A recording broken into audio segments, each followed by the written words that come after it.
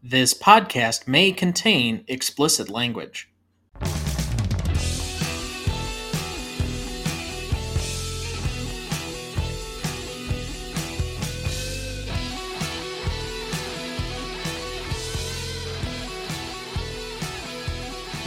Welcome to the Greatest Movie of All Time podcast, the show that uses a unique grading style to redefine what the greatest movies are. I'm Tom Duncan. And I'm Dana Duncan. We also welcome our returning celebrity guest scorer, host of the Best Picture cast, and our now sixth member of the Five Timers Club, Kieran B.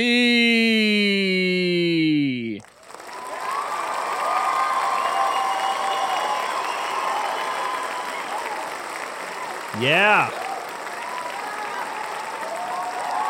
Woo!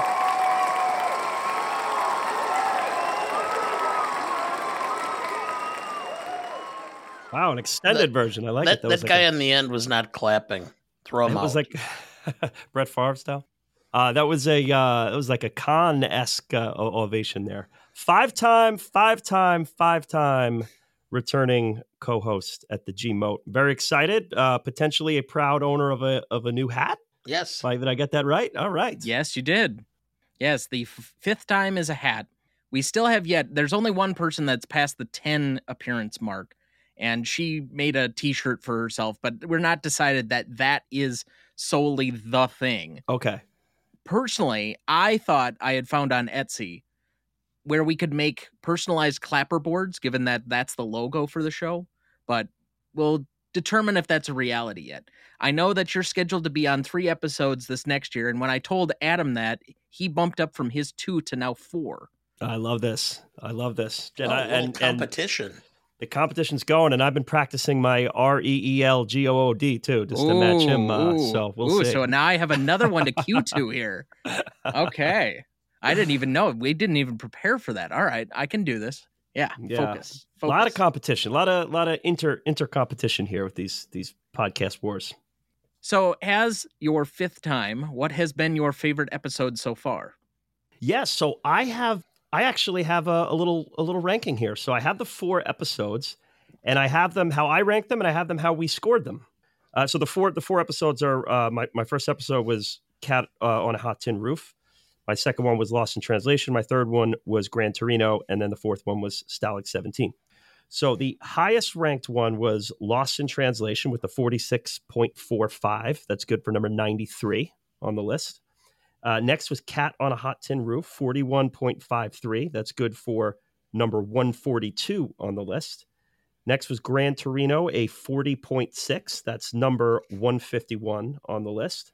And then finally, Stalag 17 is a 38.83 at number 156 on the list. So all 4 movies on the back half of the G-Moat ranking. So I'm either a harsh grader, or I just kind of pick more rarefied fruits here.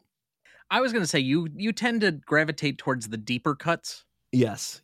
So now I would rank them personally. I would go Lost in Translation 1. I'd go Gran Torino 2, Stalag 17 3, and Cat on a Hot Tin Roof 4. I appreciate all 4 movies, but just in preference, that's how I would rank those 4.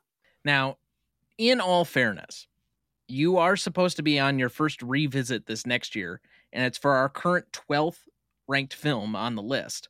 So at some point, you will crack the top 25. Very excited about that. Unless you just completely drop that one down, because we've had that before. Wouldn't expect that from that is I don't want to spoil anything, but that is a movie I appreciate quite a bit. We'll see how I do that time around with it, but I think that'll be a good conversation. So the 2 that Adam volunteered for, he started out with this question. Do you have any 1930 silent films that are in black and white that I could do? Now, knowing Adam, of course that was teasing. So I decided to take it seriously and go through the list. He has now volunteered for Gaslight, which I found ironic. That's a great film. From 1944, which we have coming up, I think, next June, maybe? That sounds about right. And then he also decided, because you had declined it, to take on the 12 Angry Men revisit. Wow. That's great. And he'll enjoy that. And I just declined it because it's one of my favorite movies, and I don't know. It's a little big for me to get into. I would rather hear someone else talk about it at that point. But now that's a revisit or a full episode. Yes. Yeah. Okay. It's a revisit. We covered that. I want to say it was the first episode back in season 2. That sounds right. I think that was when we started doing it, and I'm like, I'm going to do one for me, and I'll let Dad pick one for him. And I picked 12 Angry Men, and I think you picked Monty Python and the Holy Grail. Haha, very nice. Yes. So we got a couple of deep episodes there on that. Can you imagine the mashup on that? I'm trying to imagine Henry Fonda and Camelot. Doesn't quite come to mind immediately. I wonder why.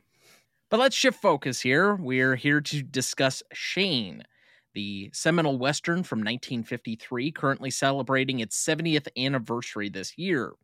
Directed by George Stevens, written by A.B. Guthrie Jr., music by Victor Young, starring Alan Ladd as Shane, the titular Shane, Jean Arthur as Marion Starrett, Van Heflin as Joe Starrett, Brandon DeWild as Joey Starrett, a personal favorite of Kieran's, Jack Palance as Jack Wilson, although he was billed as, was it Walter Jack Palance? Which took me back when I was watching the credits. Ben Johnson as Chris Calloway, Edgar Buchanan as Fred Lewis, Emil Meyer as Rufus Riker, Elisha Cook Jr. as Frank Stonewall Torrey, Douglas Spencer as Axel Swede Shipstead, John Durkis as Morgan Riker, Ellen Corby as Mrs. Liz Torrey, Paul McVeigh as Sam Grafton, and John Miller as Will Atke. Recognition for this film: based on a book of the same name by Jack Schaefer, Shane was released on April 23, 1953. Though box office numbers were not yet tracked like they are now, it is believed that Shane grossed around $20 million at the domestic box office and an additional $13 million internationally, placing it inside the top 5 for 1953. Shane was nominated for several Academy Awards, including Best Picture Director for George Stevens, Supporting Actor for Palance and DeWild, and Adapted Screenplay for Guthrie, but would only win for Best Color Cinematography, back when they split the category between black and white and color cinematography. The film would go on to spawn a TV show in the 1960s, be an influence for other films across the world, as well as inspire several well-known industry giants such as Sam Peckinpah and Woody Allen. In 1993, the film was selected for preservation in the United States National Film Registry. The film would also be recognized by the American Film Institute on the following lists: AFI's 100 Years, 100 Movies at number 69, AFI's 100 Years, 100 Movies 10th Anniversary Edition, number 45, AFI's 100 Years, 100 Heroes and Villains, with Shane as the number 16 hero, AFI's 100 Years, 100 Movie Quotes with Shane, Shane, come back at number 47, AFI's 100 Years, 100 Cheers at number 53, and AFI's 10 Top 10 list as the number 3 Western of all time. Shane currently holds a 97% among critics on Rotten Tomatoes, an 85 score on Metacritic, and a 3.7 out of 5 on Letterboxd. Now, normally, we would start with, Dad, what is your relationship to this movie? But I will take a quick pause for an apology. This was supposed to be the last film on someone's AFI 100 list. Unfortunately, because of the timing of this particular episode, and because he was working so diligently on a friend of ours podcast as well in all of his preparation for their 2010 debut episode, this fell how many short? It sadly fell 7 short. So I have 7 left because all my time went towards 2010 and exhausted me quite a bit there. So, but you know what? I'm still going to try to get those 7 in before the end of the year. I'll take my time with it, enjoy rather than cram. But I had hoped to have Shane be the final one, but I'll have to pick a different one out of the 7 to be the final one. Possibly Cabaret. That might be the last one then. Ah, musical. Yes. Okay. So moving on to our regularly scheduled programming, Dad, what is your relationship to this film?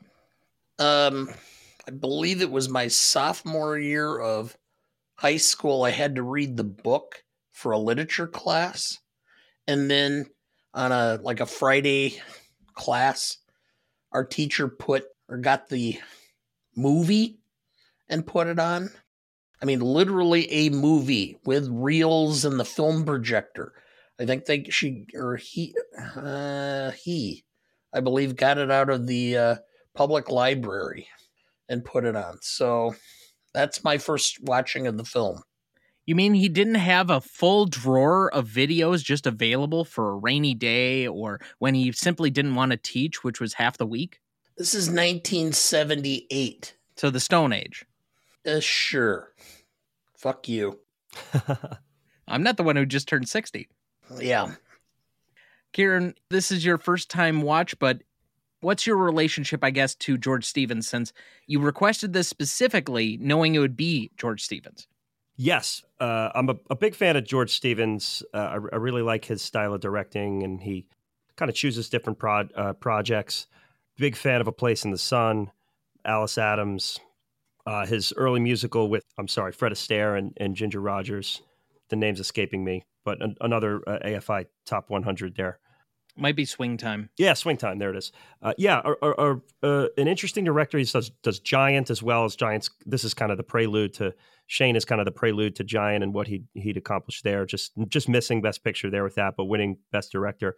So I like him a lot. My earliest knowledge of Shane, and I apologize in advance for this silly little anecdote, but when I was a little kid, and this dating myself a bit here, there was an animated television show known as Animaniacs. Is that something that you're aware of there, Tom? Yes, he's got the thumbs up there. So Animaniacs, they had the intro theme to that was, catchy little song. And then the second to last line, they'd always change.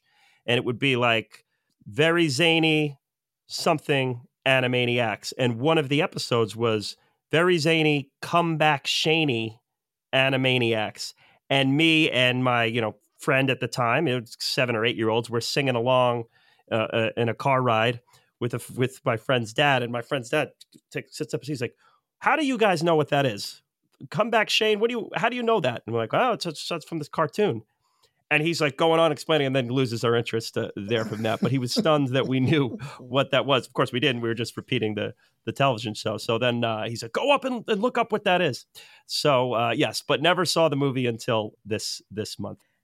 One of the few things that I think I've gotten from Stevens in his, I would say, limited catalog of great movies, let's say, I think he has about 5 or 6 that are probably must-watches of his filmography. A lot less expansive than some of the peers of his, like Billy Wilder or William Wyler, definitely John Ford. But he combines an eye for the cinematography of Ford that, especially in his Westerns, his ability to shoot vistas and large landscapes so that the sunset is either at the top or at the bottom, and it's not boring that way. But also combining that with what I would say is kind of a Spielbergian sentimentality to all of his movies. They certainly have a sweetness or an emotional heft to all of them in a way that I don't think I get from a lot of Ford films.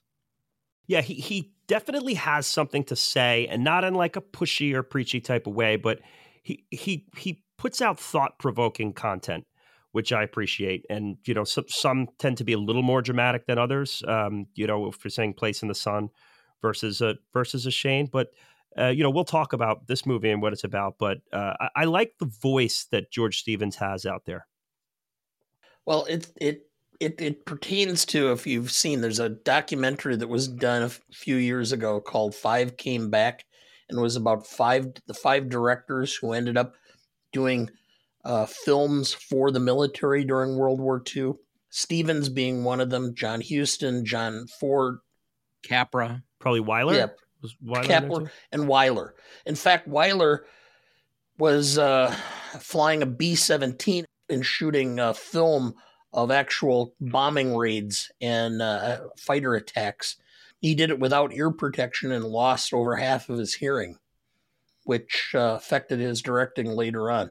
But I know for a fact that Stevens was so repulsed by the horrors of war that he spent a lot of his career trying to persuade people that violence is not something that we should be idolizing. So it doesn't make sense to me that Shane now, in retrospect, is so much about an anti-violence message. Yeah, it definitely ties into this film in particular as, I wouldn't say the precursor to the modern Western or the anti-hero Western, although some have made that argument, Peckinpah particularly. But I do think that it definitely has an influence and could be the pivot point between kind of your more celebratory Gunsmoke type Westerns, your Stagecoaches, even your Red Rivers, and then what came after it. So even The Searchers is after Shane. And you feel somewhat of a delineation point between this movie and the first half of Westerns that are much more comical.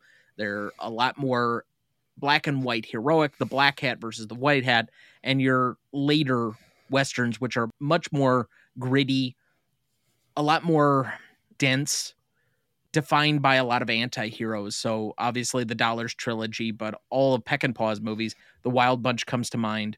Those are all coming afterwards. Eastwood too. I mean, in his directorial work, I mean, you have to think of Unforgiven and High Plains Drifter. You know, coming in and coming through the outsider, coming into town. Not that this is a Western, but in watching Shane this week, a movie that I couldn't help. I'm like, wow, this is kind of the same plot. Is Roadhouse with Patrick Swayze. You know, there was a lot of similarities between the two. So watching Shane for the second time last night. You know, I'm like, yeah, man, you know, I kind of want to watch Roadhouse now. So fired up my my Real Good app and found out that that Roadhouse is on HBO Max and did a little double feature with Roadhouse. That's REELGOOD. Indeed, it is. So what is the movie about? I'm thinking the film is primarily a statement, an anti-violence statement. For some people, trying to turn a new leaf and change their ways, there's a tendency for their past behavior and their past conduct to pull them back to where they were. No matter how much Shane tried to leave the gunslinger world behind, ultimately he got pulled back in because he had a set of skills that were necessary in this context, and he ended up having to use them.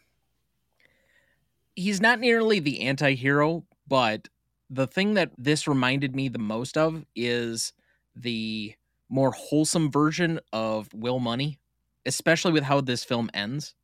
You can kind of see him going or walking into the bar by himself and basically taking on multiple guys all at once and having this blaze of glory, more or less. I think that's where my mind drifted to the most. But I want to say structurally, this is somewhat of an archetype. It's a lot of good versus evil, corporate versus small, independent person. I mean, it doesn't necessarily have to apply to the Western, but this is something that we've seen a lot of times in movies. The David versus Goliath type of situation. And to a degree, Shane is somewhat of a messianic figure, even if he is somewhat imperfect in that. But he has to eventually use a method or means, which I think they kind of allude to it a bit. We're on the way out in the West at the time, and that being particularly violence, as the West became much more grounded, as they started to civilize and get more cities. Violence and the open range were not as readily apparent in that day and era. I think the film that to me always, I think a little bit more in that context as I guess, again, the cleaving point between the Old West and the New West type of situation is a film we've already discussed, The Man Who Shot Liberty Valance. I think that's the perfect film for the difference between lawless guns and everybody is out for themselves, your own type of justice, versus structure and government and an actual institutional value set. One thing I see in this one too is there's a little bit of a standing up to the bully and sticking up for yourself by not just through violence, but through value and through your own personal values and staying firm. And there's a bit of building a life for your family and for your family's future and going against the grain to do so. That's a common theme within the Western genre, any Manifest Destiny or Headed West, or even like a Grapes of Wrath or something like that, where you have to fight your way through this situation, this terrain, and stamp your roots in and make them grow despite all sorts of conflicts, not just the conflicts of the weather and the climate, but the social conflicts too. And you have these ranchers who are claiming the same land as you, and they're taken to being bullies and taken to being forceful, and they're chasing your employees away. And you're really, your goals are just to build this life for your son and for your family, and the costs and the tribulations of doing so. And I think a lot of that's covered in this movie. And I love a movie that's about a lot of different things, and Shane is that to me. I don't think Shane's the hero of the film. The hero of the film is Joe Sterrett. Shane is just the vehicle, and that's why Shane has to leave at the end, because Shane will never change. And in order for things to change, he has to move on. And Sterrett has to take over and be the leader of what the community will be.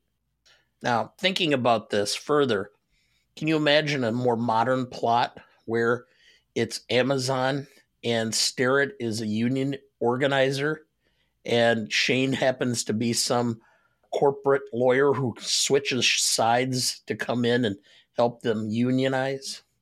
I like it. Let's print it. I mean, definitely the concept could be updated, and that's why I said it lends itself to somewhat of an archetype that we've seen many times before. But before we get too far on this, let me just push back slightly on your point. The reason I said that Shane is a little bit messianic is because by the end of the film, he has to take on the sins that he doesn't want them to have to commit. So he's atoning for all of the previous sins that we assume that he's done, which are never said through the course of the film. Might be in the book. I don't know, because I didn't read the book. But he takes on those types of sins. He does the thing that he doesn't think the rest of them can do, and then leaves so that they don't have to live with the consequences of having done that. Yes. Having read the book, it's implied. I mean, and they did some of that. The scene where the noise is behind him and he turns quickly and has his hand on his gun ready to draw. He had a background, a history that you could tell that he was a gunslinger and that he had a long history of gunfighting. So if Shane is celebrated for its breaking the wall and the horrors of violence in Westerns, how do you think this really became influential on others that came after it? I'm no historian for the Western genre. I'm somewhat of a noob to it. I've seen the big ones. I'm missing a few. But I think it's two things. It has the willingness to be trying to say something. And I feel like at this time, this is a genre where it's a lot of bang, bang, shoot 'em up. And it's a lot of formulaic stuff. And there's not a lot of deviance from the standard plot. And it's a lot of guns, and a lot of death doesn't mean much. The one death we get in this, or, not we get a few, but the first main one, it's a big deal. We have a big funeral. It's a big thing. You get the emotion behind the loss. And everything we discuss with, what is this movie about? It's about a lot of different things. There is something to be said within this movie. You mix that with the elite visuals of this film and the cinematography and the terrain and how great it looks versus how palpable the story is. It's not a surprise to me that so many great minds looked at this and moved forward, because High Noon is now a little bit after this. It would be the year before. Oh, High Noon's the year before. All right, so pair those two together, because High Noon's another one that's really kind of deviating from what the normal Western is. So you have High Noon the year before, then you add the visuals of Shane and the message of Shane, and you could see that this is where the genre kind of bends off into a new influential area. You had mentioned before a couple of times that this is about a lot of things. You had also mentioned this is kind of standing up to the bully. How do you take a scene like Riker trying to reason with Sterrett? The scene that's about 2/3 of the way through the movie, where he kind of tries to appeal to his humanity and say, my way of life is on its way out, but I'm trying to make the best of what I can with what I have left. And so while I'm going about it maybe in the wrong way, you can at least understand where I'm coming from. I thought that was a really nuanced scene that struck me both times that I've seen this film. It's an essential scene because it gives your villain perspective and it puts the audience in the seat of the villain. So he's not just a mustache twirler. I'm a bully because I'm a bully. You get hit where he's coming from, even though you may not necessarily agree with his tactics or even his philosophy on life. You could see where life got him to where he is and how he's making the decisions he's making. And when you called attention to me saying the movie's about a lot of things, that was the first scene I went to in my head where it shows here's the layers of these characters and their multiple perspectives on this interesting time period in our country. One of the reasons I think that it strikes me as much as it does, I think with each subsequent war that we had, it has changed film culture. And coming out of World War II, you have a lot of very defined black hat versus white hat roles. Good versus evil. Either you're all good or you're all bad. And that works for a certain archetype. Like it works in Star Wars, where you have the Empire and you have the rebellion. There's good and there's bad. There's light side and dark side. This feels a lot more of the Vietnam era, where there's a lot more nuance. We don't know if we were in it for the right reasons. You're rooting for people, but should you be rooting for them? And so it's got kind of those weird elements where you're humanizing what should normally be, as you said, the mustache twirler, the guy who ties the girl to the tracks. Yeah. And even your heavy is not really doing anything crazy criminal. He doesn't draw unless he's drawing a pawn in Jack Palance, and he's dressed all in black and he's definitely supposed to be the big scary guy, but he's really just kind of existing with what he is, and he's marches his way into this movie. So before we get too much further, I think you have a nominee for a category that is normally a part of your episodes, but not a part of ours. But I'm going to clear out as an ISO and give you the floor here. Who is your LVP, least valuable player? Oh, heaven on earth. Oh, boy. Okay, so bless his heart, but Brandon DeWild as Joey Starrett. I mean, my God here. Listen, child acting around this time, I get it. It's not all perfect. There's going to be hiccups. There's going to be issues. This kid looks like doesn't even aware that he's on the set of a movie. It's more like an America's Funniest Home Videos appearance. The fact that he is nominated for an Oscar in this movie is this. Now, if that isn't the worst nomination for supporting actor that there's been, I really want to see it. And just putting aside anything, I know that there's certain performances that are like either slightly offensive or, that there's issues there, but just pure acting, he has got to be the worst actor ever nominated for an Oscar. I have to see it. Anyone out there, please, I'm at Best Picture Cast. DM me. I need to know. I need to see a worse performance than this, because it is mind-boggling that this child was up for an Oscar. What was the film a couple of years ago? Hillbilly Elegy and Glenn Close getting a nomination for that. She didn't get a nomination. Oh, she did. Yes, she did. got a name. She did. And I kept going, oh my God, please don't let her have the Oscar for this. As much as I want Glenn Close to win an Oscar, and I thought she should have won for The Wife, I think that was the year Olivia Colman won for The Favorite. And not that I'm decrying in any way the great Olivia Colman for anything that she's accomplished, but Glenn Close cannot win for Hillbilly Elegy. It would have been a mortal sin. Now, you changed the conversation, though. You didn't say the worst nomination of all time. You said the worst actor to be nominated. So for now, in that category. I'll just open it up. Just the best or worst actor ever? Yeah. Worst actor to be nominated for anything. I think that is a worthwhile conversation to get all the Twitter trolls out here just, messaging and us. Well, I mean, you can always come up with Mickey Rooney and Breakfast at Tiffany's. But that's not the worst actor to be nominated. I think you have to judge them on their full body of work. Now, if like Tom Green was ever nominated for something, that would be the worst actor to ever get an Oscar nomination. But any Jared Leto performance since Dallas Buyers Club, he's so overacts. It's just such a strange nomination. I don't want to pick on the kid too much because he's a little kid and he did the best he could. But why is he? I mean, who's the poor actor that got snubbed for that spot. And this is a good category this year.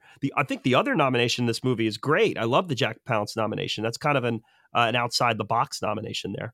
So I don't know, that just blew my mind that this got an Oscar nomination. This was no Tatum O'Neal, I'll tell you that. Yeah. I mean, kids shouldn't be up for Oscars anyway. I'll say that. All right. I'll throw that out there. Right. There's been a couple. I know Tatum O'Neal is one. I think Haley Joel Osment was great in The Sixth Sense. I haven't seen The Piano, but apparently Anna Paquin's great in that too. But let's not nominate little kids for Oscars. Let's just make it an adult award. So put the big boy table. Wasn't Henry Thomas nominated for Best Actor on E.T.? I don't think he was. I know the little kid from Kramer versus Kramer was nominated. I'm not sure about E.T. I also remember the kid from Room with Brie Larson was nominated, and I thought he deserved missed. that. He missed. Really? He wasn't I nominated. For He was a sure he snub. was nominated, but okay. No, that's the one that people say that goes back to the Revenant combo.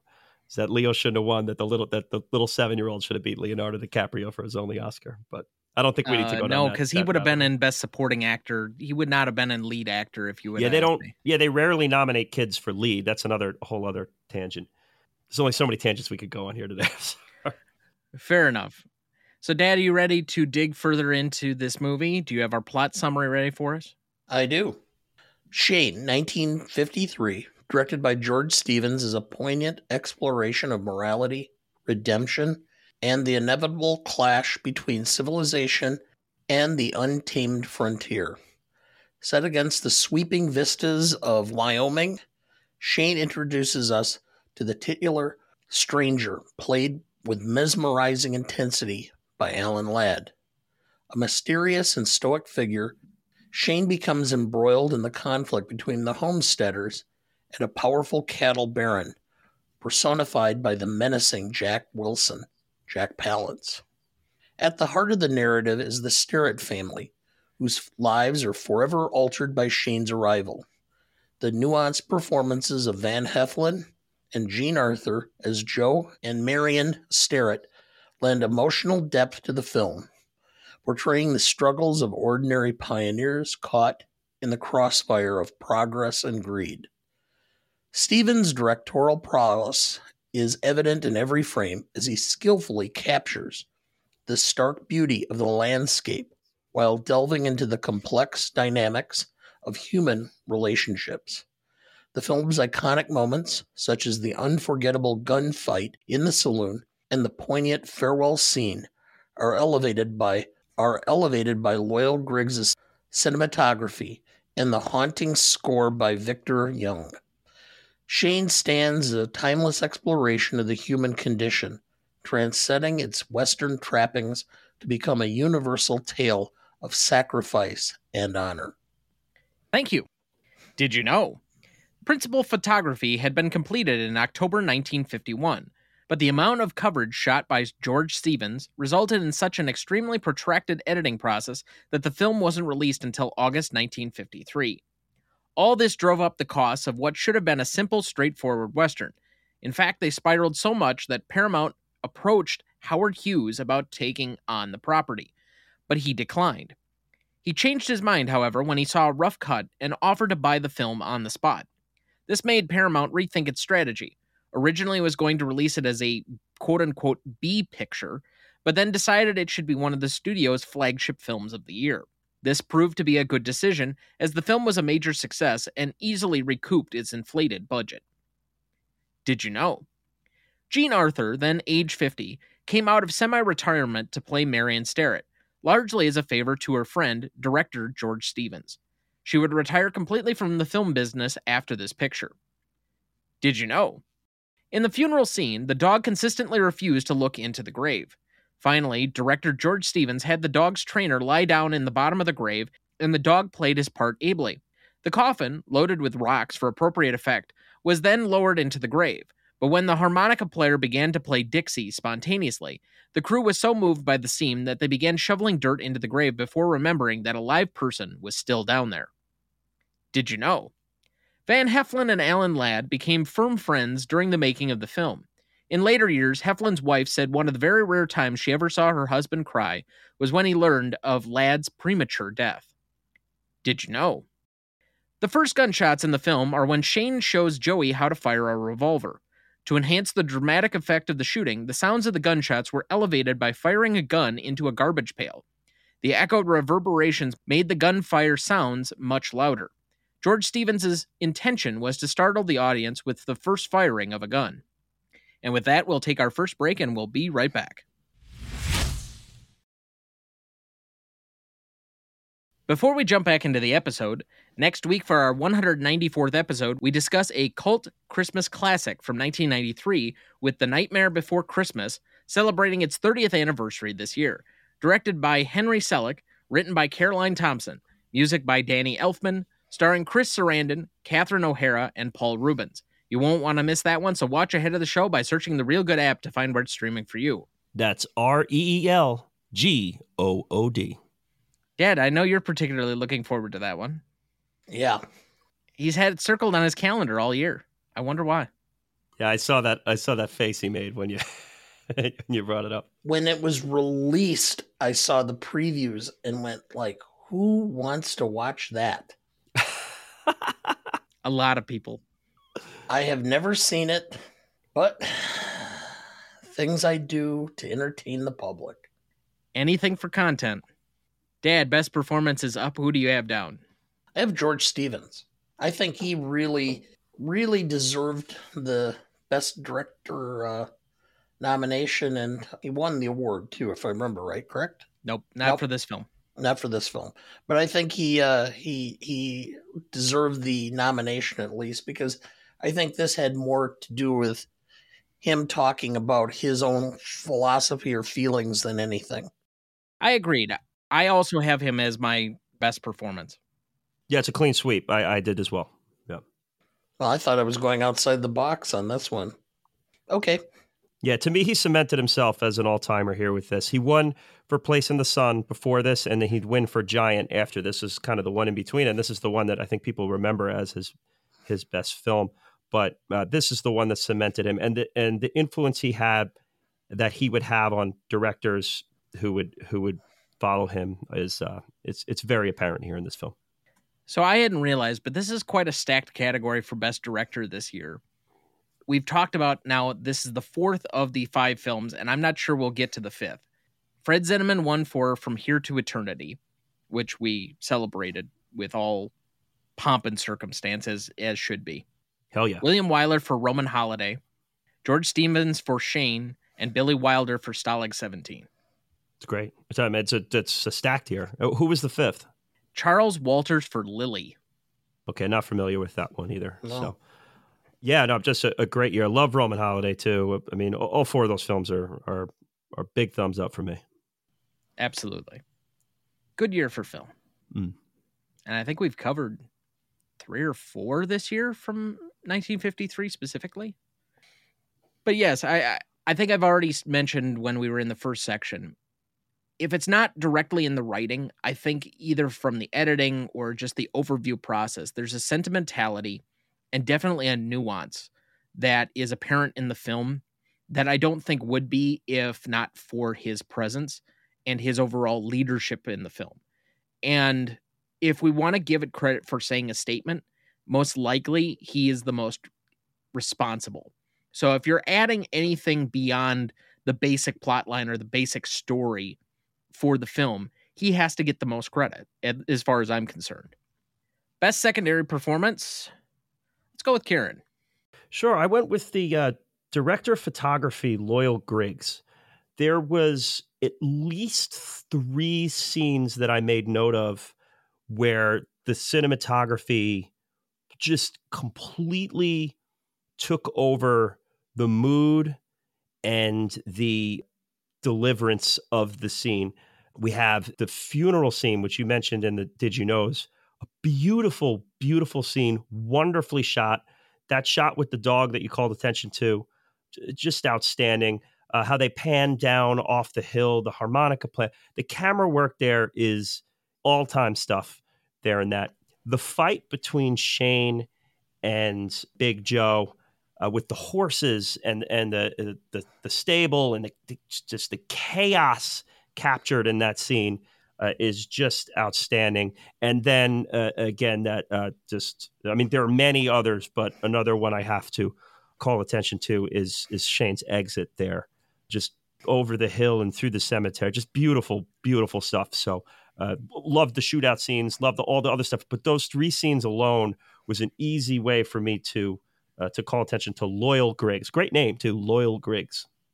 Well, I like your comments. I mean, I thought about that, but the problem I had with him, and I'll just indicate this, there were several scenes where it was so dark, I had a hard time picking up what was going on in the scene. So I had some problems with the lighting. It should have been more backlit so that you had some definition, some contrast so that you could do it. And so that's one of the reasons why I didn't go with him in that. But for secondary performance, I thought he was the glue of this film, and that's Van Heflin. I think he, every scene he was in, he was a leader, and people migrated to him. I think he controlled a large portion of the script, even though Shane ultimately is the one who has to do the dirty work. I think Heflin and his character really are the cement of the film. I think on my initial watch, I had him pegged. On this watch through, I got to give credit to Jean Arthur. For somebody who came completely out of retirement, that is more famous for all of her 1930s work, maybe a little bit into the early 1940s. And her biggest starring roles happen to be in Capra films, where Capra is just dripping with sentimentality in everything that he did. Those are just heavy, heavy emotional movies. Her presence in this part of the cast brought an emotional weight that I don't know how many other actresses would easily be associated with. For a frontier wife, most of them, I think, would have tried to play it a little bit more rough, a little more Annie Oakley type, as opposed to the way that it needed to be for the contrast between Sterrett, who wants to be carried out in a pine box. Her emotional weight through the movie, pleading with everybody to be against violence, I think was the key casting for me in the film, and really provides an undertone that I think was the true message of the director. And given that she was a personal friend, that he brought her out of retirement specifically to do this movie, I think that's added to the weight I want to throw her way for best secondary. Yeah, great selection. I had only seen her in black and white films. I'd never seen her in color before. So seeing Jean Arthur in color, I was like, whoa, as she just popped on screen. So yeah, great choice. And certainly didn't look 50, if you ask me. Not at all. She didn't look like she aged much from You Can't Take It With You. Most charismatic, I have Alan Ladd. This, in a more modern sense, would be played by somebody a lot more rough and tumble, your Clint Eastwood types. Even to a degree, what John Wayne became by the end of his career, or would be in like The Searchers or True Grit, where he's kind of an anti-hero, a much more gruff, rough and tumble guy. This is why I say this is somewhat of a bridge film between those two eras of the Western, the white hat versus black hat and the anti-hero Western types that are a lot more violent, is because Alan Ladd is charismatic despite being what is supposed to be the anti-hero of this film. If this were done even 5 or 10 years later, I think that character is a lot different. He probably plays it a lot differently. But because he's much more clean cut, even his supposed rough and tumble uniform, the pioneer leather, I don't know, how would you call it, chap, but like tasseled uniform that he has in the beginning of the film and by the end of the film, even that looks pretty clean cut. He just has a charisma that I think pops on the screen, and you're drawn to rooting for his character, even though theoretically he's not supposed to be the guy that you're rooting for. My selection for most charismatic was Jack Palance. And he was just so cool in this movie, man. I wanted to hang out with him. He had the look, he had the vibe, and to quote Keith Whitley, you say it best when you say nothing at all. And he when he sat in that chair and slouched and just stared, ooh, the chills in the room. And it's is not an easy thing to accomplish for an actor. And I love me a character who shows up in the middle of a movie and changes the narrative and changes the vibe in the movie. And I thought Jack Palance totally did that without a ton of script to run with. You know, he what little they gave him, he owned it, and he was a worthy adversary for the heroes of this film. I have to mention, since we're talking about Palance just generally here, he has to be up there among the weirdest Academy Award winners for a good actor, for winning for City Slickers. Yeah, hey, I love it though. I love it. You know, it's comedy. Comedy should get a little more love in some of those categories. But it's been a while since I've seen City Slickers, but it was on all the time as a kid. Well, you don't remember Jack Palance like I do, because Jack Palance went to Europe and was a big movie actor in a lot of European films for a long time. He came back to the United States and did the cash grab, hosting Ripley's Believe It or Not. You know, was the precursor to reality TV. And so that's where I saw him. And then all of a sudden he's in this film and I'm going, oh, well, this guy really is an actor. And I remember my dad loved the movie Shane. He would always talk about Jack Palance. He always said Jack Palance was ruining himself by hosting Ripley's. He should be playing a gunfighter in movies. And then he gets to do somewhat that in City Slickers. Do you remember who hosted the reboot of Ripley's Believe It or Not in the late 90s I on do TBS? not. Would be Superman himself, Dean Cain. Ah, Yeah, that makes sense. And also, he's not Superman. TV's Superman. Okay, yeah, I was going to say, Christopher Reeve is always Superman. Dad, who's your most charismatic? I have Alan Ladd. Alan Ladd was basically a B movie star until he did this film, but he looked the part. And I kept pointing out as we're watching it, because my dad always pointed out that Alan Ladd was about 5'5", 5'6". And so they constantly shot it at weird angles so that he looked taller.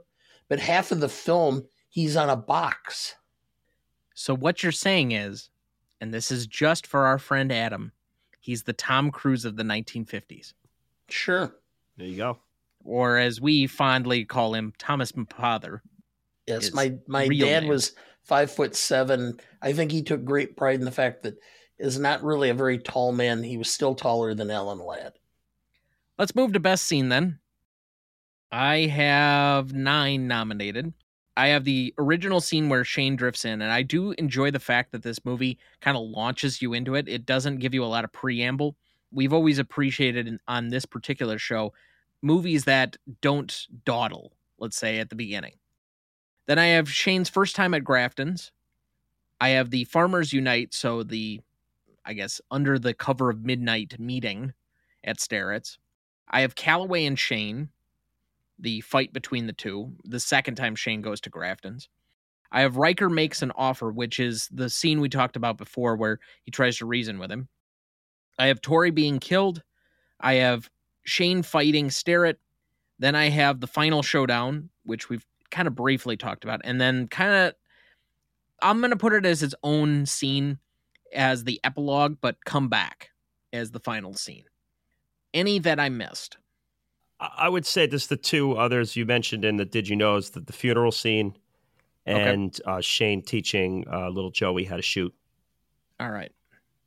So out of those 11 then, what is your best scene? This was hard. This was hard, picking between best and favorite. You know, I tend to think that the best scene is him returning to the general store with Start hopping in and helping out and him kind of dumping the whiskey on him. I mean, that's the scene that fires you up, but it's just kind of like, am I picking that as my favorite scene or my best scene? I think that's the best scene in the movie. I think that's where the narrative really kind of grabs you by the balls, if you will. I, like you, had a very difficult decision because that could have very easily been my favorite scene. I eventually picked it as my best. I went with my favorite scene being the nuanced scene that we talked about before, where it humanizes Riker. But it was a very 50-50 between the two. And even now, while you're talking, I'm like, do I want to nominate the other one and flip the categories, or should I just stick with my original choice? It's on a knife's edge for me. I had the final showdown. I really liked the climax. I thought the pacing was good. There was so much about it.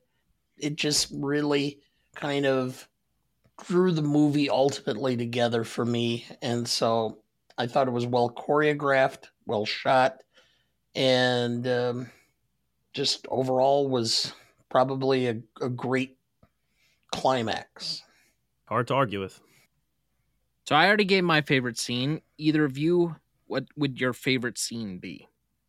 I went with Tori's death scene.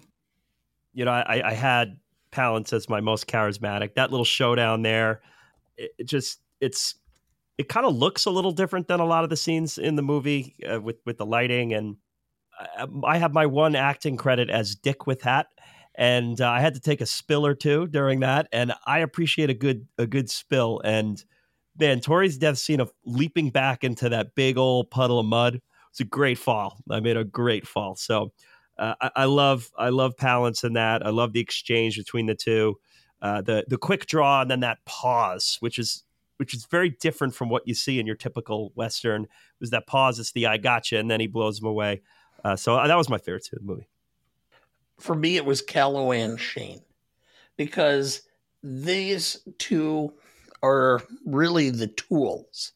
Okay, we have the two sides dictating determining what the battle is about. These two are the field generals. They're the ones doing it. And I noticed that by the end, even though they were beating the crap out of each other, there was a certain level of respect for the other, which is why I think ultimately Calloway came to Shane to tip him off of the ambush, because I think he developed some level of respect for him as a man as a result of this bar fight. There are times where there is a certain iconic moment within the movie that, on behalf of the public, I do my most indelible for them, even though it's maybe not the most iconic or most remembered thing about the movie for me. So I will do the obvious choice and nominate Come Back, Shane. That's where I went to. Of course. Yeah. I mean, the minute you said we were doing Shane, what did I do? I went right to that line because that's the line that you always remember. And the one that you've been hamming up for 30 years of my life. Yes, I know. Because ultimately, that's the thing. You want back what you perceive as being significant, even though it's dated and it no longer fits with the circumstances. The old nostalgia bug. Yep, it's a nostalgia. Sometimes there's just an answer to, especially to that question, and that's the answer. So that's a good spot for our second break. We'll be right back. Before we jump back into the episode, and before we get to the Stanley rubric in a minute, if you're ever curious about our Master Greatest Movies of All Time list that has every graded movie we've ever discussed on the show, there's a link in the episode description of every episode of this show, or you can go to RonnieDuncanStudios.com and find it as the top entry on the Greatest Movie of All Time podcast show page. That has the grades we've done for all 179 movies we've graded so far, and we continue to add more each week. Make sure to check that out as we go and follow along.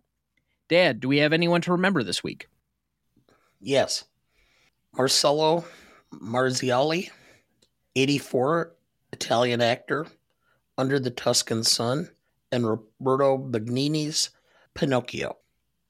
Shane McGowan, 65, Irish singer-songwriter, frontman for the Pogues, Fairy Tale of New York, and A Pair of Brown Eyes. I just want to just throw a little shout out to Shane McGowan and the Pogues. I saw the Pogues about 10 years ago in my hometown. They came to play around Christmas time. Their big song is a Christmas song, Irish style band. And the thing I remember the most about them is how charismatic he was as a lead singer. I mean, he really stood out. I think my friend was opening for them that night, and we all went out to support. I really didn't know much about the Pogues at the time, but they really knew how to capture an audience, and he really crushed it. So it was sad to see that he left us here when I saw the write-up for that. And unfortunately, one for my own personal loss, because I've loved this guy's work and loved him for everything he's done. Norman Lear, 101, American writer, producer, and activist. Created All in the Family, Maude, Good Times, The Jeffersons. Was a producer for Stand By Me, This Is Spinal Tap, The Princess Bride, and Fried Green Tomatoes. 6-time Emmy winner, one of the 7 original inductees into the TV Hall of Fame in 1984, David Sarnoff, William S. Paley, Edward R. Murrow, Patty Chayefsky, Lucille Ball, and Milton Berle were the others. He also received an Oscar Screenplay nomination for Divorce American Style in 1967. I'll admit that the more I read his, I don't even want to call it an obituary. It was more of a celebration of his resume. It was a huge CV. He was a fascinating figure to just discover in some ways, because there were a bunch of things in there that I didn't know that he had done, that he was a part of. His activism was a huge portion, or a paragraph all to itself. Just an absolutely wonderful figure in Hollywood. And obviously I knew that his passing at some point was going to be coming, along with the day that Mel Brooks dies. And I think that Dad will probably, unfortunately, sit out the show, or we'll just have an episode where it's an in memoriam to Mel. But that's what happens with people in their 90s and their 100s, unfortunately. Well, the 3 that were hanging together were Norman Lear, Dick Van Dyke, and Mel Brooks. You know, that whole generation. Norman Lear was an icon. You know, and I mean, obviously, you know, he was friends with both Mel Brooks and with Carl Reiner. He put Rob in All in the Family, and then produced several of Rob's films. Basically got him started. Yeah. I lost my my grandmother at 102, which is a wonderful life. I mean, that's a great amount of time. But, you know, when you have someone that you care about, or someone that whether it's a family member or someone through pop culture that's been with you for that long, there is that feeling, especially when they get to the triple digits, that they're just always going to be there, you know, and that they can defy the numbers and they can keep the odds going. And when you lose them, it is a loss. It's of course, we're celebrating the life and the career of someone who lived to 101, but there is a little part of it that hits you a little harder. It's like, I thought he was going to 105, 106, 107, but a hell of a career, and just some wonderful work, across the board. And the thing is, with certain celebrities or people that you've seen on screen, whether you know the real them or not, you develop an attachment, a relationship with them, even if it's just through their character. So when inevitably, like Morgan Freeman or Harrison Ford, or... Yeah, for me, it would be Clint Eastwood. Yeah, Clint Eastwood. It would be another one. The guys that are up there in age, Gene Hackman's going to eventually pass, Jack Nicholson. We're going to have this rash of people of that generation that are all going to pass, and it's going to have significant meaning to all of us who have enjoyed so much of their work across time. And as much as we like to celebrate in this moment, I never grew up with a lot of his shows, but he clearly has an outsized impact overall. And so this is why we do this section. I know it is a little bit morbid, but we are trying to celebrate the relationships that we all have with these people. For me, I did grow up with Norman Lear. And I made the comment after my mom had passed back in 97, my dad in 2007. And I remember coming back from my dad's funeral, and my situation is when you lose both parents, that closes your childhood. You are now an adult because you have nothing to connect you really to your childhood yet. I take that back to some extent because the entertainers, the people that you grew up with, the people that touched your soul, still allow you to go back to that childhood. And I'm seeing so many of the people who were my childhood heroes, the people that I enjoyed, passing. I'm going to really shed a tear both for Mel and Dick Van Dyke. My mother had a tape recorder where she's asking me what I'm watching, and I'm talking about watching the Dick Dyke Show. I was 3.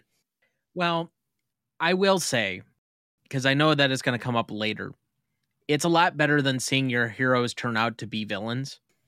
Like, unfortunately, somebody like Brett Favre has been for both of us. Yeah. But we remember these fondly here for their contributions and how they've touched our lives with a moment of silence here in their honor.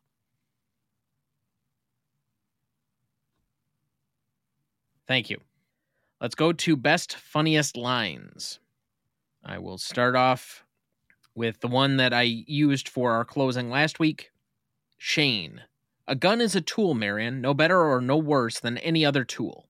An axe, a shovel, or anything. A gun is as good or as bad as the man using it. Remember that. Marion Starrett. We'd all be much better off if there wasn't a single gun left in this valley, including yours. That sums up the entire gun debate in one quote. Shane, do you mind putting down that gun? Then I'll leave. Joe Sarrett. What difference does it make? You're leaving anyway. Shane.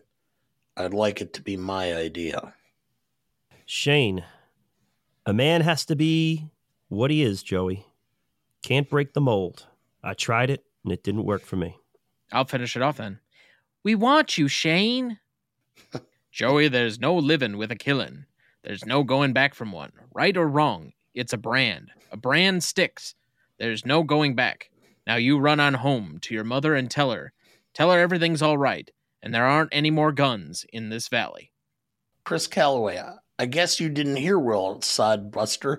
I thought I told you, if you want to keep healthy, to stay out of here. Now get going. Look, pig farmer, you better get back inside with that woman and kid where it's safe. Shane, don't push it, Calloway. Exchange between Shane and Jack Wilson. So you're Jack Wilson. What's it mean to you, Shane? I've heard about you. What have you heard, Shane? I've heard that you're a low-down Yankee liar. Prove it. I'm out. Rufus Riker. I like Starrett too. I'll kill him if I have to. I tell you, I'll kill him if I have to. Wilson. You mean I'll kill him if you have to. Marion, you're both out of your senses. This isn't worth a life. Anybody's life. What are you fighting for? This shack? This little piece of ground? And nothing but work, work, work. I'm sick of it. I'm sick of trouble. Joe, let's move. Let's go on, please. Joe Starrett. That's one thing a married man has got to get used to, is a waiting for a woman.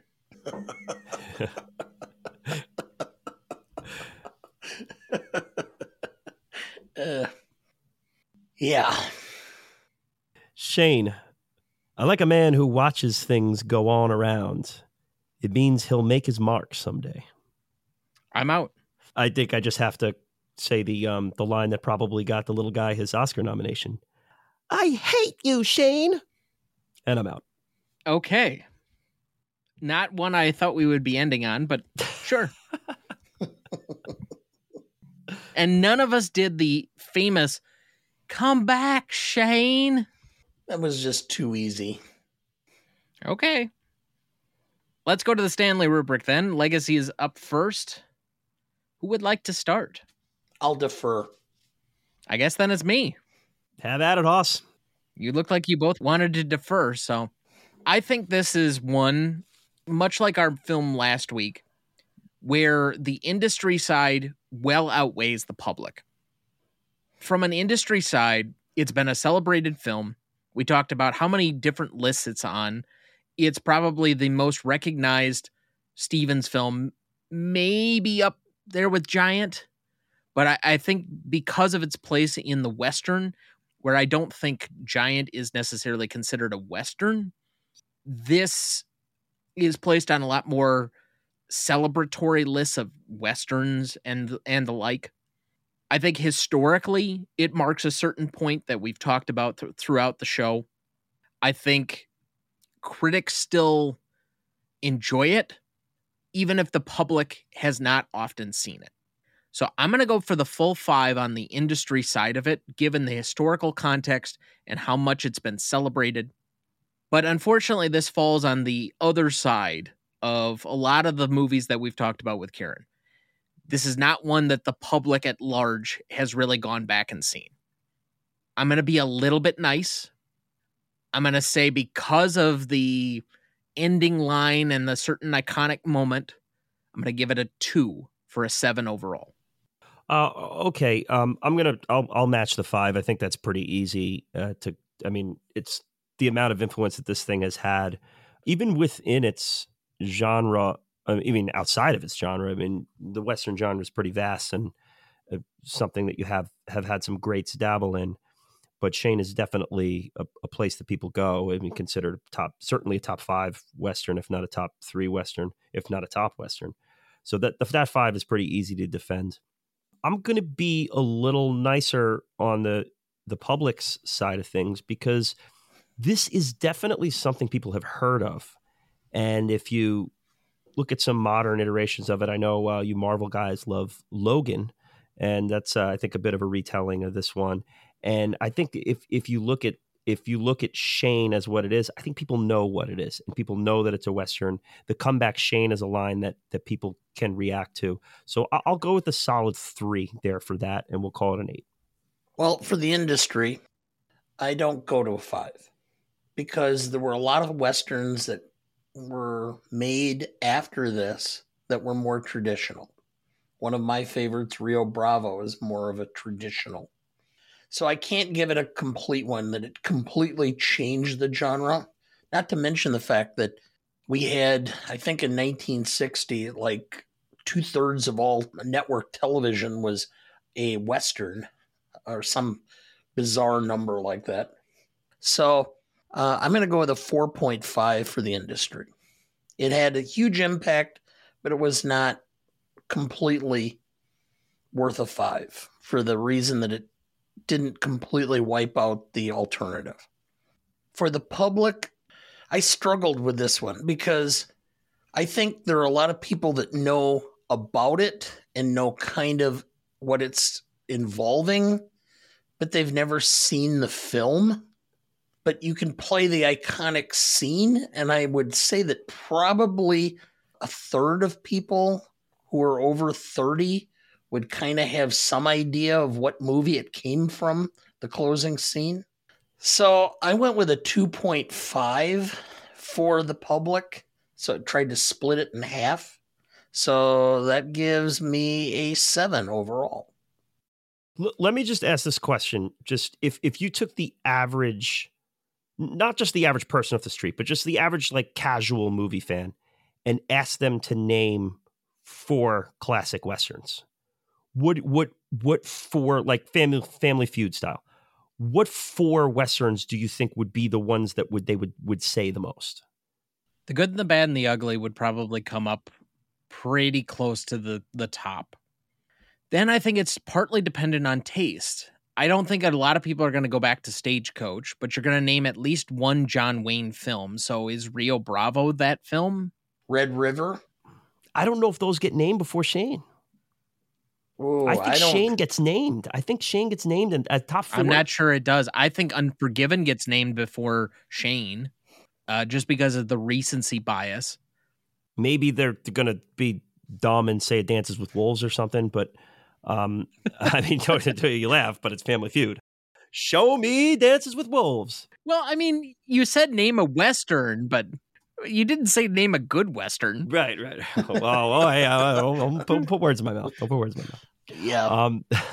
I think Shane is on the board there, is my point. I think within its genre and the public's knowledge of the genre, I think it's on the upper echelon of getting named there. Well, the thing is we have a sample group every Monday that somebody leads the meeting and could ask these questions and just doesn't. Yeah, I suppose I could. Yeah, see what they say this week. Yeah, I'll mark it down and I will ask the question. We'll see how many movies come up before Shane. I will guarantee that I will ask for everybody's best Westerns, and no pun intended. My guess is that Shane will not be mentioned.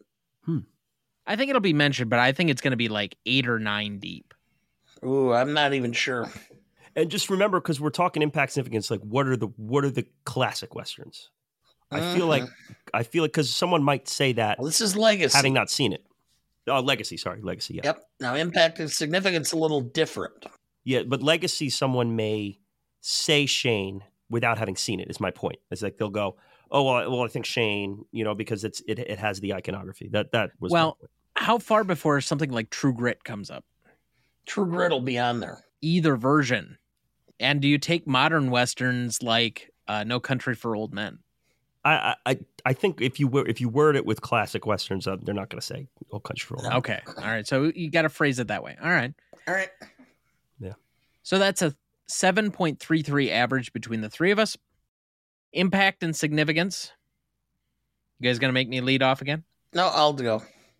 The industry had good reviews. There were people that saw some flaws in it.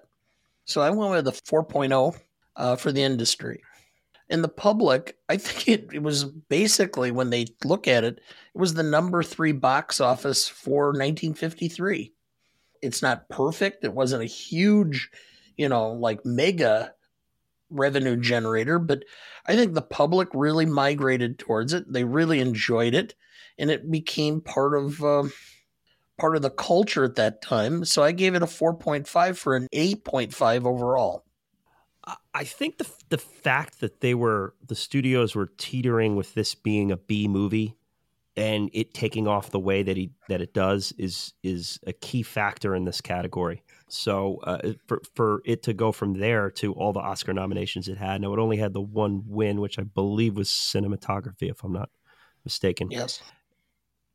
So I think within the industry, I got to go 4-5. I mean, if this is like a Best Picture winner, it's an easy 5.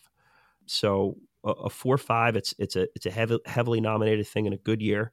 I think I go there with that. And then like we said, the B movie, and people come out to cover what was something they might have spent a little too much money on, and it has some good success in the box office. Didn't quite beat out The Robe, Dana, as we established in our Stalag episode, but. Yeah, I'm gonna give it I'm gonna match it with the 4.5 there too. So I'm gonna call it a 9. So I'm torn. I'm somewhere between the two of you, to be quite honest. I originally had an exact replica of Dana's scores, but to be nominated for that many Oscars, and it's no shame to lose a bunch of them to From Here to Eternity. Yeah, it's a seminal film. That's a great all-time film. Absolutely. So if we're really talking that Stalag is like the redheaded stepchild of Roman Holiday, Shane, and From Here to Eternity, that's not a bad list. Not at all. It's really not. You got like 6 nominations in a year where there were some really great movies. And I know we did our top 1950s list, and frankly, now that we've watched a bunch more from this, we probably should even revisit that. I know next year we have our top 1970s movies, and that's just going to be, that'll be a bloodbath. Yeah, seriously. But my goodness, I mean, my number is stuck. I think the public, I'll go a 4.5. It's not the highest of highs.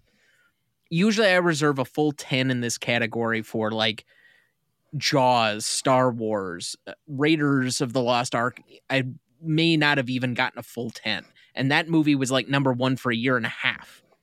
So, boy, splitting hairs here. All right, I'm going to go 4.5 and 4.5. Okay. So I'll go with the 9. Dana said 4.4 before. I'm like, oh boy, we're getting real crafty here with this. I like that. Oh, no, not quite. Not quite. I may just throw out at some point in time like 7.69. I love that. I love that. Just to screw with him. Don't let Adam see that, though, because he'll start doing that every time and drive you crazy. No, he's more interested in finding out where this places in the Harry Potter series. Yeah, sure. Okay. So that's an 8.83 average between the three of us. Novelty. This is the first inklings of a darker Western, although you made a good point that to a degree, isn't High Noon somewhat of that the year before? Mm-hmm. The execution is usually where I take points off, but the only thing that I have a problem with in the execution, even I'm not nearly as hard on Joey as Kieran is. I hate you, Shane. My issue in this was the editing. There was some clearly bad edits. Like, you could definitely tell where they're splicing together stuff that shouldn't have ever been spliced together. There's a couple of moments where it really feels rough as a transition between quick cuts and certain things. It sticks I remember out. your audible gasp. Yeah. That's one of the few things that I really notice as a technical thing is if they have a poor editing job. But they were also working in a much more primitive time with a lot of this production yet. So with that all being said, the production design on this and the accuracy of the art direction are top notch. The cinematography, as we mentioned before, is excellent. And this is also the first time Paramount experimented with widescreen aspect ratios. So I think it even gets credit for that. I'm going to go a 9. Yeah, I mean, this movie looks like $1 million. It really does, and everything you just said there, and set design and everything from there. I'm not even as harsh on the edits as you are. The influence is wild here within the genre, and again, this is a genre which has been saturated with television and spaghetti westerns and a whole lot of content. And the only reason I can't go full pedal to the metal is because of High Noon, because High Noon kind of got there first as taking the hard left within the genre. I'm going to go 9.5. Okay. 8.5. 8.5. 8.5. No. All right. Taking into account the consideration of the non-violent aspect and all of that, and the theme of violence and being opposed to violence and all that, that gives it a significant bump up. The problem is it's a Western. There were so many Westerns. I mean, it was like basically you could guarantee that on any given night in that era, you could go to the movie theater and see a Western. It wouldn't matter what Western, because there would be one there. I can't give it a lot of novelty for following a genre that was so dominant in that decade that we were churning them out like, every once in a while you would have a different pattern, but otherwise everything in that genre as far as Westerns was like an M&M. It was the same one over and over and over. So actually for novelty, I went down a little bit. I went with a 8 for novelty simply because of the genre and where it was. And I gave it the points up because of the message itself. Now, I understand that High Noon took a different turn, but it was not nearly as anti-violent as this film was. High Noon was more about, the lone man, the one man taking on everybody. So it was a different context completely. So I'm giving it, otherwise I would give it 7.5, but I'm giving a half point up because I think it really was the first that really made this statement. Just to play devil's advocate, not that you gave it a bad score, you gave it a fine score, but in such a saturated genre, like what are the top 5 most novel Westerns? Well, I think The Good, the Bad, and the Ugly. I think The Man Who Shot Liberty Valance. I think Stagecoach really kind of established the genre, Maybe Unforgiven for putting the genre to rest. more or less. But there are a few others. Tie a But Yellow Shane Ribbon. is close. Shane's probably pretty close to the top 5, though, no? Fort Apache. My Darling Clementine. You're missing one that I'm pretty sure you haven't seen, but that I would definitely put ahead of a bunch of the ones you're mentioning here at the back end. I'd put the Wild Bunch well ahead of several of those. I've never seen the Wild Bunch. Which is directly influenced by Shane. You know, he said you led it with Peckinpah, cited Shane as one of his major influences. Is my point is I'm saying, like, in the genre, I think Shane is in that upper tier of influence and novelty. And I would personally put Once Upon a Time in the West ahead of The Good, the Bad, and the Ugly, just personally on a novelty score. But certainly High Noon's got to be up there. I might put Fistful of Dollars ahead of Good, the Bad, and the Ugly. Well, you'll get your chance here soon. Oh, there you go. There you go. Tease the audience. But either way, that is also an 8.83 average between the three of us. Let's go to classicness. All right, Pop. It's up to you. Strong female characters throughout. There was a, it was kind of the dichotomy between good versus evil, the right versus wrong, how you should behave, how you shouldn't. Obviously, you're not going to have diversity of cast in this time frame and under this situation, so that doesn't factor in. I didn't see anything that was really wrong with it. The biggest problem I had, and I understand the concept of talking about motivation for the cattle ranchers versus the farmers and such. So I gave it a little point up. I'm going to go with an 8.5 for novelty because starting with a 7, I'm giving it some, but I don't find any basis to go any higher than that. I mean, I think this is a pretty classic movie. I really do. Everything Dana said there, I'm pretty much on board with. The only area where I may give it a hit, and this was probably my biggest complaint about the movie, and I might rustle some feathers here. This was the cast. I mean, outside of Queen Jean Arthur, I think this is a little bit of a lackluster cast. And if we had some of those big names of the era within it, it would really check that big old classic box. Some of kind of, if you can take the cast from Giant and put him into this. So that's kind of one area where I'm going to knock it a little bit. That being said, this movie is pretty classic. So I went with a 9. I cut this from the Did You Know section, but you want to know who the original casting of Shane and Joe Starrett was? Oh, you're going to hurt me. You're going to hurt me. What is it? So they were both nominated this year. As Shane, it was supposed to be Montgomery Clift, and Starrett was supposed to be William Holden. I mean, there you go. This is an all-time great movie with that. If you put the two of them in there, that even elevates Palance a little bit. That's an all-timer right there. That hurts. Oh, good. We're going to have easy math. I have an 8. This seems a little wholesome and somewhat outdated for the kind of movie that it's trying to be. If this movie was made 10 years later, I think you have a lot different casting to it. I think you have a slightly different tone to it. This is still somewhat of a bridge movie, and so that's one of the few places that I can really knock it. Alan Ladd isn't nearly an anti-hero, and you kind of need that in this. I mean, it works despite some of that, and his being charismatic certainly doesn't detract from the film in any way.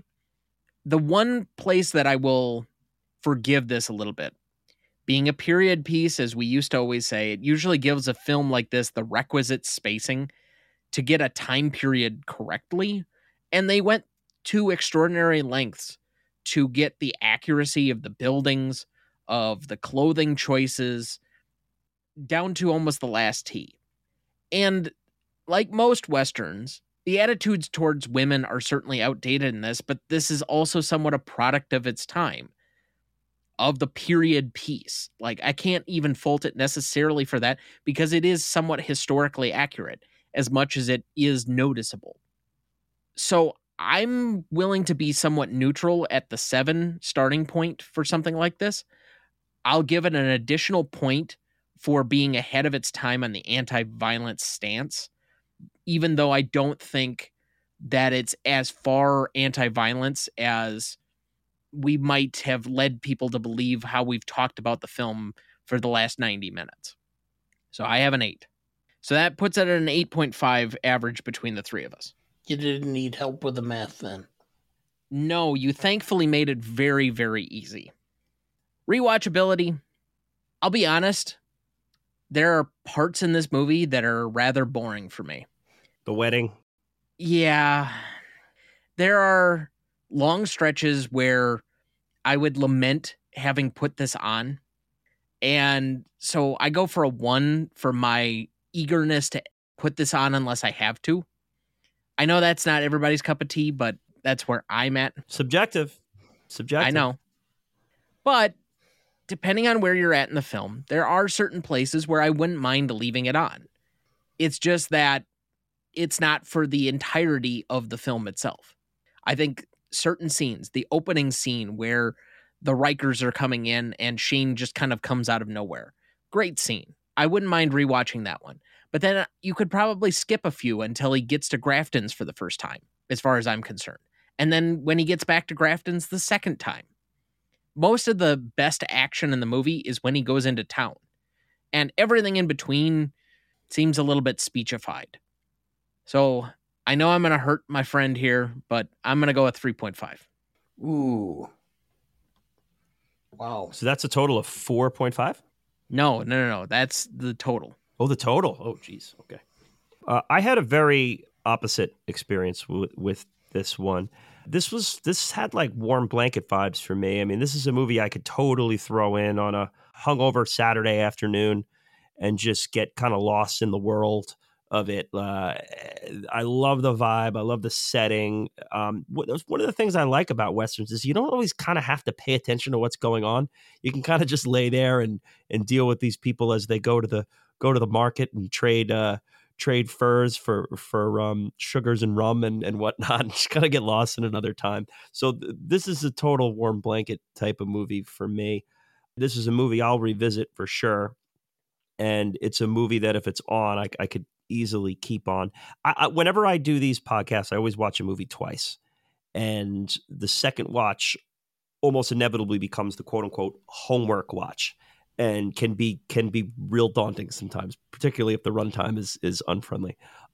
I dug this more the second time. I got into some of the scenes, heading into some of the set pieces. The familiarity helped. Rewatchability wise, I think it's a 4 for. I'm going to put this on a regular basis. You know, maybe there'll be some others ahead of it, and then maybe a 4.5 for keeping it on. So there definitely were a few scenes that, particularly in the anytime they were at the pub, I was all in, man. Get me back to town. But yeah, so an 8.5 for rewatchability. First of all, I have to ask the question: if you're having a Saturday morning hangover, is this because it was a really late night into the early morning, or did you really have a bad morning?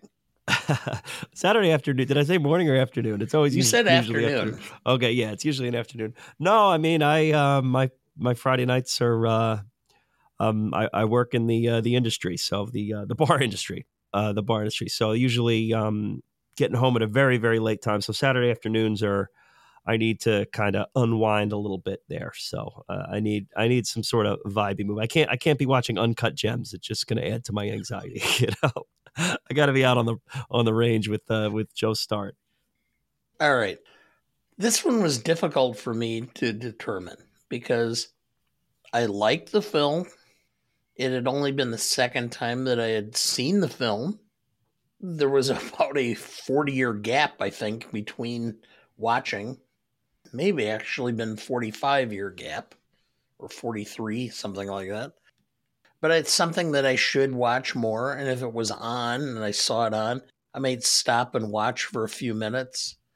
But it's not necessarily going to be one of my go-tos. I have a list of westerns when I feel like watching a western that I regularly go to and that I like watching. I'm not sure this is going to be on it, so I'm going to go with a 6.5. It should be on my list. I should watch it. I'm not going to turn it off. It's something that if somebody was interested, I would probably suggest watching once just to see how somebody who has never seen it reacts, that type of deal.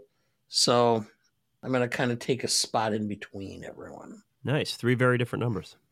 Yeah, and he was 0.5 away from making it really easy math.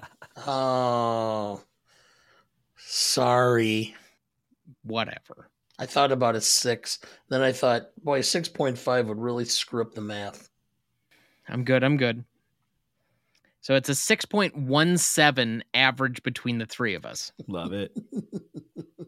You're good, so you say. So the audience score for this one, we had an 85% for Google users and an 81% for Rotten Tomato users, giving us a final total of 8.3. So to repeat the categories, we had a 7.33 for Legacy. We had an 8.83 for Impact and Significance, an 8.83 for Novelty, an 8.5 for Classicness, a 6.17 for Rewatchability, and an 8.3 for Audience Score, giving us a final total of 47.96. And currently placing it on our list, 0.01 ahead of Rocky and just below Do the Right Thing. Wow. Two movies I love quite a bit. And do you have, what number is that there? Do you have the number? 73.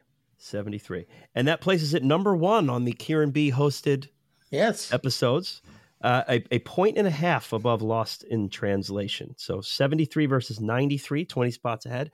But it will not get the top slot in Kieran B's favorites. I still have Lost in Translation as my top movie there. I would go Lost in Translation, Shane, Gran Torino, Stalag 17, and then Cat on a Hot Tin Roof. There you go. I endorse that list. Cool. As always, if you disagree with any of our scores or you're just a troll, you can write us at greatestaltimemoviepodcast@gmail.com. Yes. Find us on any of our socials at Gmote Podcast, now on Letterboxd and YouTube as of this last week. We're also on Facebook, on X/Twitter, whatever you call it these days, and the TikTok and the Gram. So you can find us there. Remaining questions for this one. Where did Shane come from? Or is it even really important? It's unimportant. The real question is, where does he go? Yeah. New town, same as the last. If I'm going to quote Patrick Swayze and Sam Elliott in Roadhouse. Always comes back to Roadhouse. Roadhouse. When's the G mode on Roadhouse? I know you don't like movie suggestions there, but yeah, I want to lean into, not to step on the question, but I'll lean into Dana's about where is he going. Could it be interpreted that he's mortally wounded at the end of this movie? We know he's bleeding. He heads off over the hill through a cemetery. I the second time watching this, I'm like, ooh, I'm sure the book better explains things, but like, I think there's a viewing of this movie where he might be mortally wounded. This might be it for him, and his pride doesn't want him to kind of be buried in this town or be remembered for what he was doing in the town, and that he's going to ride off into the sunset. I like it. I myself think that he ends up going off and then gets hired by Yul Brynner to be part of the Magnificent 13. Ah, love it. Speaking of Yul Brynner, same director of photography as childhood favorite 10 Commandments. Oh. Good old Loyal Griggs. Yeah, he was the DP on 10 Commandments. That I did not know. 1956, I think. Sounds right. Same year, I think, is Around the World in 80 Days. Ooh, yeah, I think that's right.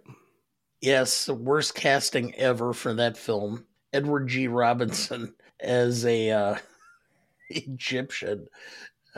Just never made any sense to me. It's heavily implied that Shane has killed before. But why does he have to leave now because he's killed again? If he was acceptable to them before, after he'd already killed, why is he not acceptable now? Because he has to admit that he's never going to be able to change. Yeah, I think there's been a few points throughout this podcast where Dana has kind of explained the answer to this one. You know, that whole bit about nostalgia and wanting to be what was, and Shane and his identity with violence and killing and whatnot. I don't know what it is. Whenever we have a guest on, he seems to just like have a higher degree of focus or something. He brings all the poignancy out. Maybe it's that he has to talk less, so he chooses his words more carefully. He likes to flex. Maybe guests other than you, Tom, actually draw out some sort of level of intelligence in me that is otherwise lacking. Mm. Yeah. It's a big old W for Dana today. I'll let him have this one. He gets them so rarely. Yeah, sure. Why does Joey idolize Shane? Really? I mean, kids idolize, to some extent, the bad guy, the grittiness. He's everything that his dad isn't. His dad is stuff he can't understand. Shane's all about wins or losses, fighting or winning. I don't know. As much as I beat down on this character, and more on the actor, but the character of little Joey, I mean, I think there's some commentary here about him representing the future and the future's adulation towards what it's viewing within this movie. And that's why they're having him kind of peer in on everything that Shane's doing and idolize Shane. So I think there might be some commentary there from the director that this is where we're headed and this is the future, kind of viewing Shane's justice versus his parents and kind of being about the salt of the earth and growing up on your own. So the whole question at the very beginning of this about what this movie is about scared the crap out of me, because there are layers to this movie that can be studied and looked at. But I think there's an element of that there. Any remaining questions for either of you? I do have one kind of massive nitpick I got to throw out there. I don't have the music, but you can enter the nitpick zone. Yes. Do. How is this child able to keep up with a grown man on horseback to get all the way to this town that the family gets on a wagon to go to everything? This kid's just running along the whole way, and then he's there. He's got a little mud on his face, and he peers in, and then Shane just goes, fuck it, kid, you can walk back. And he heads off. It's pretty well established that this place is not close. And why is Shane trotting along that this kid can keep up with him? No, he's going to be galloping his way there. That made zero sense to me. That whole section made zero sense. I guess they got to have the kid there to say goodbye, Shane, but I didn't get it. Help me out. The kid is also unfazed by seeing 3 mass murders. I guess the way they filmed it was somewhat wholesome enough to okay, fine. Yeah, he just saw 3 people murdered, but it's okay. But if he saw the last scene from Unforgiven and how that played out, I think that kid needs some counseling. He'd probably write the screenplay to Pulp Fiction. All right. Anything further? Or we'll move on to our remaining thoughts, which will be about one thing. Giants versus Packers this next week. Now, I did not invite this, but somebody on this panel has asked for a gentleman's wager of some variety. That's right. So I appeal to them to set the terms. Okay, but did we agree on, maybe just sidebars, what we were going through before? Was that off air? Was that the Gotti and the well, we can Chalamet make the choice after the fact. I want you to just establish what the terms are. Is this content driven or is this just punishment, period? Okay, so yeah, I would say this is punishment, period. When we reconvene on our next episode, which should be somewhat soon after, in January, February-ish. Probably about a month. We just have a little, like, maybe the closing thoughts. We discuss the experience. I would say that. And this is a straight win or lose bet. There's no spreads. This is Giants win, Packers win. That's the deal here. We're not playing +3, -3. Do you know who the home team is? I think it's in Jersey. I think thought it's so in Jersey. too. I think it is. Yeah, I can look that up real quick. It looks like it's in Jersey. Yeah. Packers at Giants. All right. So, what is the movie that you have selected for us to watch in the event of a Packer loss? It would be Clint Eastwood's The Rookie, the buddy cop movie with Clint Eastwood and Charlie Sheen, Raul Julia as the heavy. Yes, I think Clint gets sexually assaulted by a female in that film.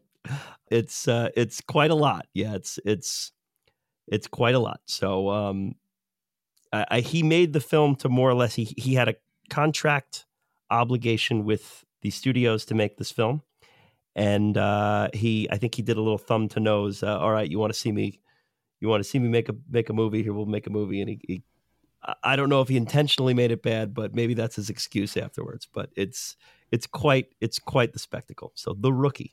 So supposedly it is only available to rent. I do not even have access to it. You can rent it on Prime though, probably, right? $3. Yeah, I think it's like $3. I can Venmo you $3 if the Giants win. It'd be an easy. I think the company Just can save pay your for that. money because it's not happening. Oh well, that's probably right. Dad, what movie are we selecting for our esteemed guest? Well, I had my suggestion, so I'll let you decide whether or not you want to proceed with that. See, I think either choice is going to be hard for him. They're both brutal. I would agree. Yeah, true. But at least mine would not necessarily have the same level of financial commitment.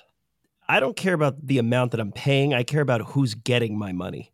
And I don't know that I want to support a Timothy Chalamet captained Willy Wonka. That's the issue. I may have to go back to like my middle school when I pay for another movie and sneak into that one. You know, so maybe I'll give my money to the Maestro and I'll sneak into Willy Wonka. But then you have the obligation, the privilege of seeing Hugh Grant in the role he was born to play as an Oompa Loompa.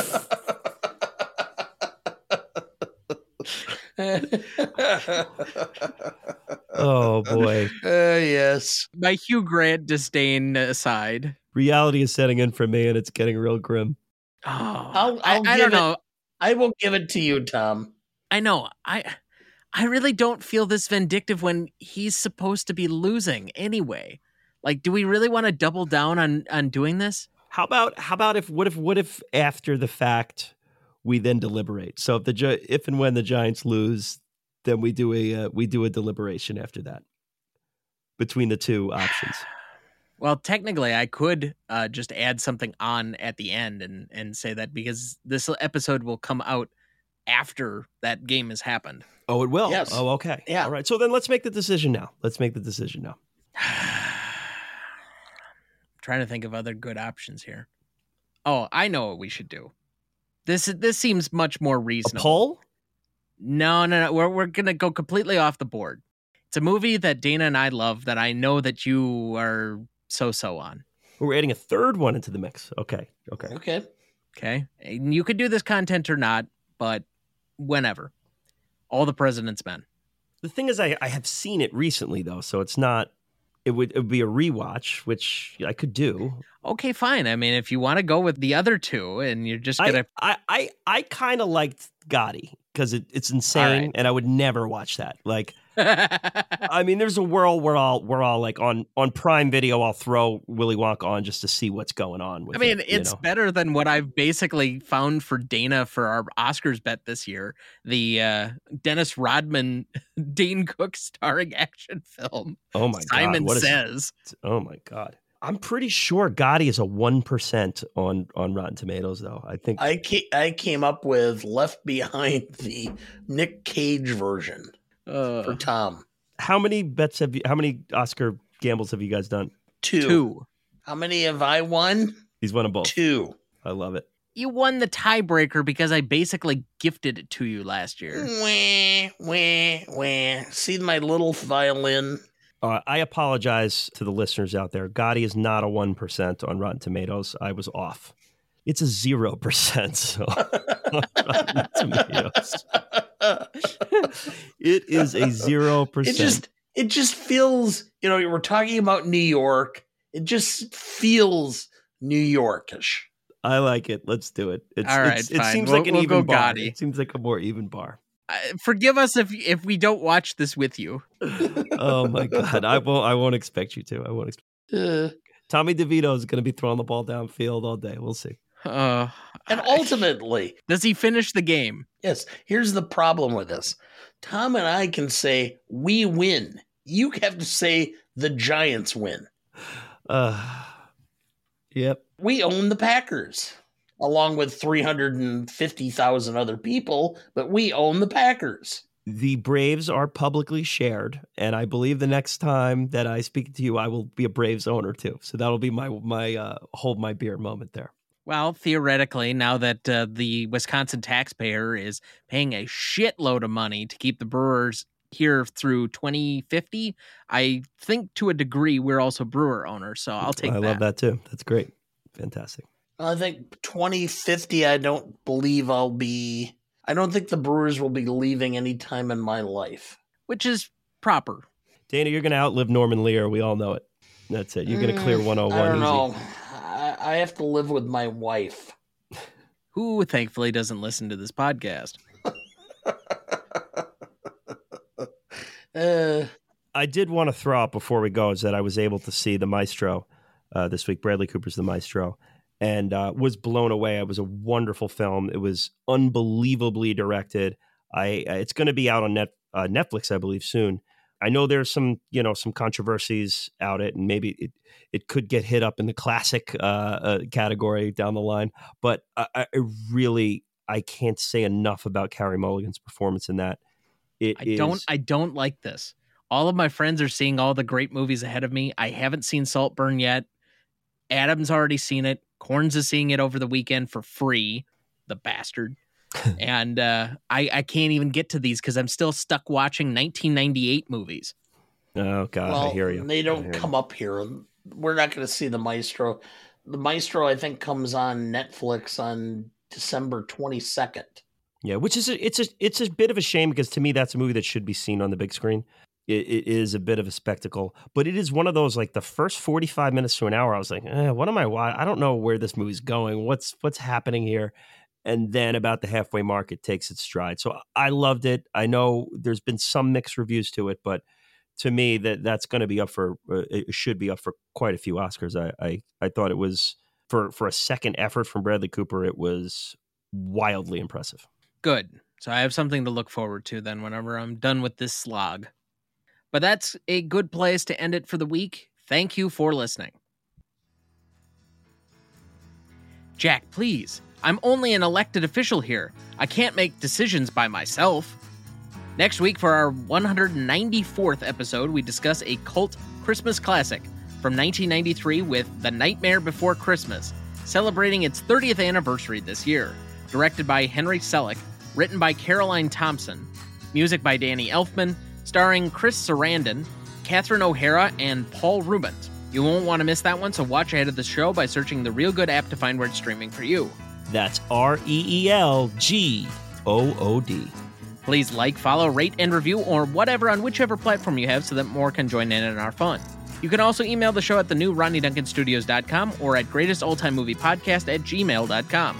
Find our new Facebook page under Greatest Movie of All Time Podcast, or find us on YouTube, Instagram, X, Letterboxd, or TikTok at the handle @GModePodcast.